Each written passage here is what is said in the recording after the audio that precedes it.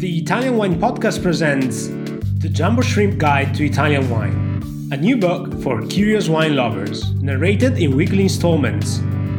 Join us on our journey through Italian wine.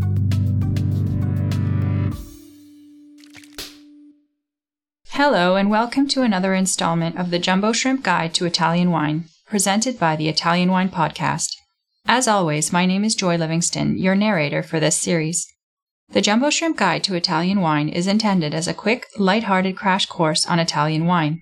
The material provides a great opportunity for serious wine scholars to refresh on the basics or to use as a reference.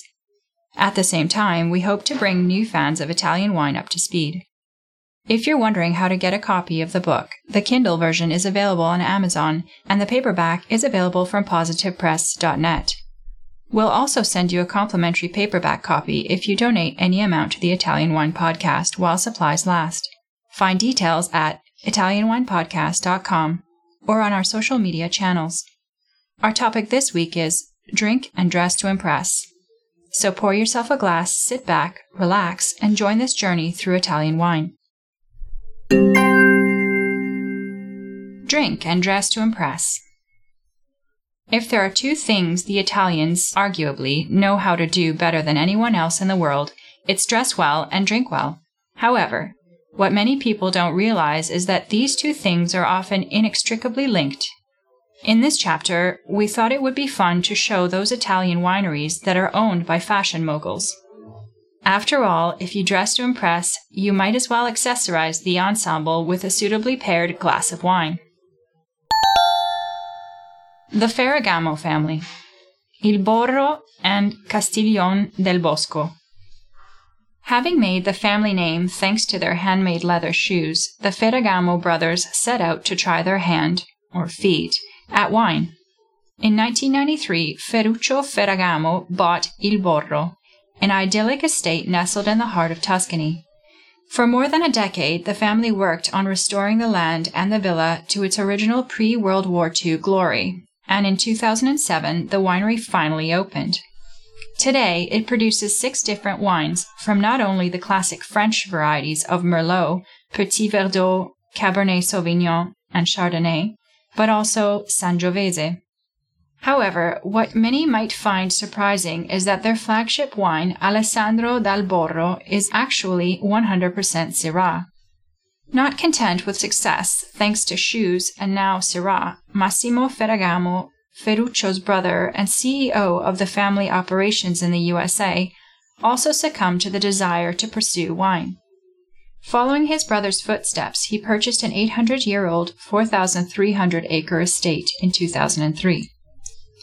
Also in Tuscany, Castiglione del Bosco is not only one of the region's largest estates, it is also one of the star players, producing critically acclaimed Brunello di Montalcino DOCG wines.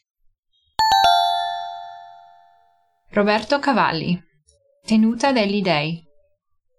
World-famous stylist Roberto Cavalli and his son Tommaso take their wines as seriously as they take their fashion, which is why, when they planted their Tenuta degli Dei estate in the heart of the Chianti Classico region of Tuscany, they enlisted the help of renowned enologist Carlo Ferini. Despite being in this famous DOCG region, it is actually for the IGT blends of Merlot, Cabernet Sauvignon, Cabernet Franc, Petit Verdot, and Alicante Bouschet that the estate is best known. Whilst Tommaso never truly wanted to follow his father into fashion, the wines haven't quite managed to escape the stylistic touch of a fashionista, with a special Cavalli selection, which, for each vintage, includes a different Roberto Cavalli design. Indeed, the choice for the debut 2004 got the full Roberto touch, with a leopard skin texture. But don't worry, Tommaso and Ferini are continuing to strive to make sure these wines are recognizable by their quality, not their quirky packaging. Renzo Rosso, Diesel Farm. Situated in the hills of Marostica, in the Veneto, is the somewhat intriguingly named Diesel Farm. The winery becomes more intuitive when you realize that it is the brainchild of Renzo Rosso, founder of the Diesel fashion house. He owns 100 hectares of south-facing vineyards occupied with Merlot, Cabernet Sauvignon, Chardonnay, and Pinot Nero. These last two are particularly interesting because his limestone soils give him the perfect opportunity for the production of his sparkling wine, which is elegantly named Bolle di Rosso. All the wines are presented in simple black bottles that mirror the slightly industrial style of the fashion brand. And yet, the wines themselves are anything but industrial. With Rosso and his team, they adhere to strict organic principles and artisanal production methods. Famiglia Marzotto, Santa Margherita. There has long been an historical connection between wool and wine, with the Venetians using wine as a trading tool in order to secure wool and dyes. Perhaps textile magnates Marzotto were aware of this when they flexed their industrious muscles and expanded into agriculture. In 1935, Gaetano Marzotto purchased 1,000 hectares of perfect land in the Veneto and soon began producing not only wines but other products under a brand name chosen to immortalize his beloved companion, Margherita Lampertico Marzotto. Thus, Santa Margherita was born. Now the estate produces everything from sparkling to red wines and is working hard to becoming a carbon-neutral operation. Moretti Polegato, Villa Sandi. For some, it is the wine that comes first, not the fashion.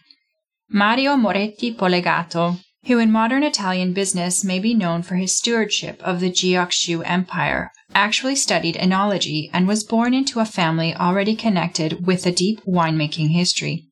In fact, it was whilst at a wine trade fair that he had the idea that would revolutionize footwear and catapult him into another world entirely. However, he has always maintained his passion for food and wine, as is demonstrated by the success of Villa Sandi, his wine estate known for primarily its exceptional sparkling wines from Cartizze.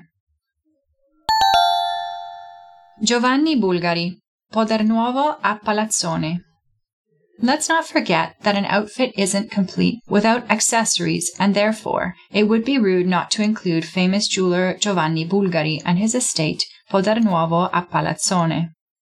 Again, we see Tuscany returning as a common theme, and Sangiovese as a key protagonist, with Bulgari wanting to maintain the tradition of the area. But of course, he could not resist the pull of the international grapes that have proven to perform so well in the area, and thus his other two wines put Cabernet Franc and then Cabernet Sauvignon, Merlot, and surprise addition Montepulciano to the forefront. Given the attention to detail and precious stones, themselves a product of nature, that his background in jewelry making bring him, it will be of no surprise to hear that Bulgari's main aim with these wines was to demonstrate elegance, humility, and respect for the environment. Throw in that he grew up just a stone throw away in the family home in Cordoba, and you cannot help but feel his passion for this project. And of course, it's not just brands producing wine. Dolce & Gabbana recently launched their new collection with an advert shot in the vineyard of the Caneto winery in Montepulciano. It seems that vines will never go out of style. Wines to try. Vernaccia. Vernaccia is a name given to a large collection of grapes scattered all over Italy. One of the most important is Vernaccia di San Gimignano. It takes its name from San Gimignano, a medieval hilltop located in Tuscany that was awarded the first DOC wine in Italy, that is now a DOCG. Tasting note. The unoaked version of this wine is pale yellow in color, sometimes with green tinges. Clean, fresh versions have lemon zest and sage, with hints of almond at the end. Most styles that can be found are still dry white. Riserva versions may be oaked, with hints of vanilla, and can be balanced. Exceptional examples of wines are found that utilize lees aging to soften the acidity and give complexity in body. Canaiolo. This used to be the main Chianti grape back in the 16th century. Now, it plays a marginal role in the Tuscan blend. It shouldn't be confused with Canaiolo Nero in Umbria. These are Colorinos, or the Canaiolo in northwestern Lazio. Tuscany is the spotlight for this grape variety. It can be found in DOCGs and DOCs in this region, namely Chianti DOCG, Chianti Classico DOCG, Vino Nobile di Montepulciano DOCG, Rosso di Montepulciano DOC, and Carmignano DOCG. Whilst it is rare to find as a single varietal, they are increasingly being bottled and are worth hunting out. Tasting note.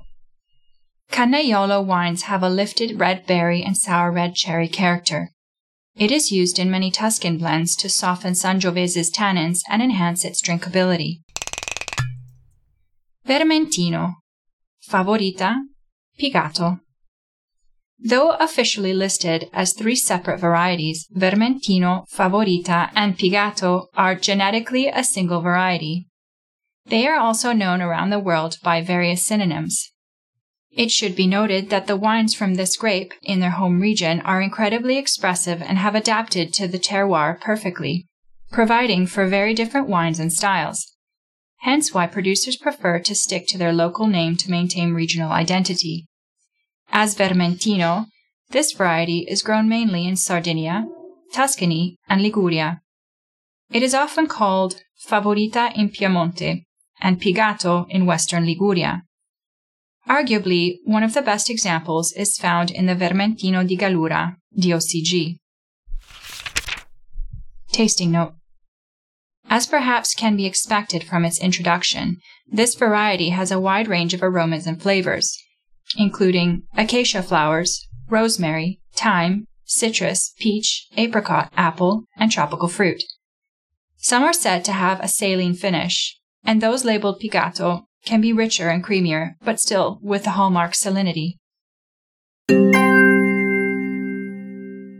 Thank you for listening to this installment of the Jumbo Shrimp Guide to Italian Wine. We'll see you again next Thursday, and remember, the Kindle version of the book is available on Amazon, and the paperback is available from positivepress.net. You can also get a complimentary paperback copy by donating any amount to the Italian Wine Podcast while supplies last. Find Italian Wine Podcast on Facebook and Instagram. Our Twitter handle is @ItaWinePodcast, and check out @MamaJumboShrimp222 on TikTok. This has been the Jumbo Shrimp Guide to Italian Wine, presented by the Italian Wine Podcast, an advanced listen to the Italian wine story. Join us next week as we continue our narrative journey.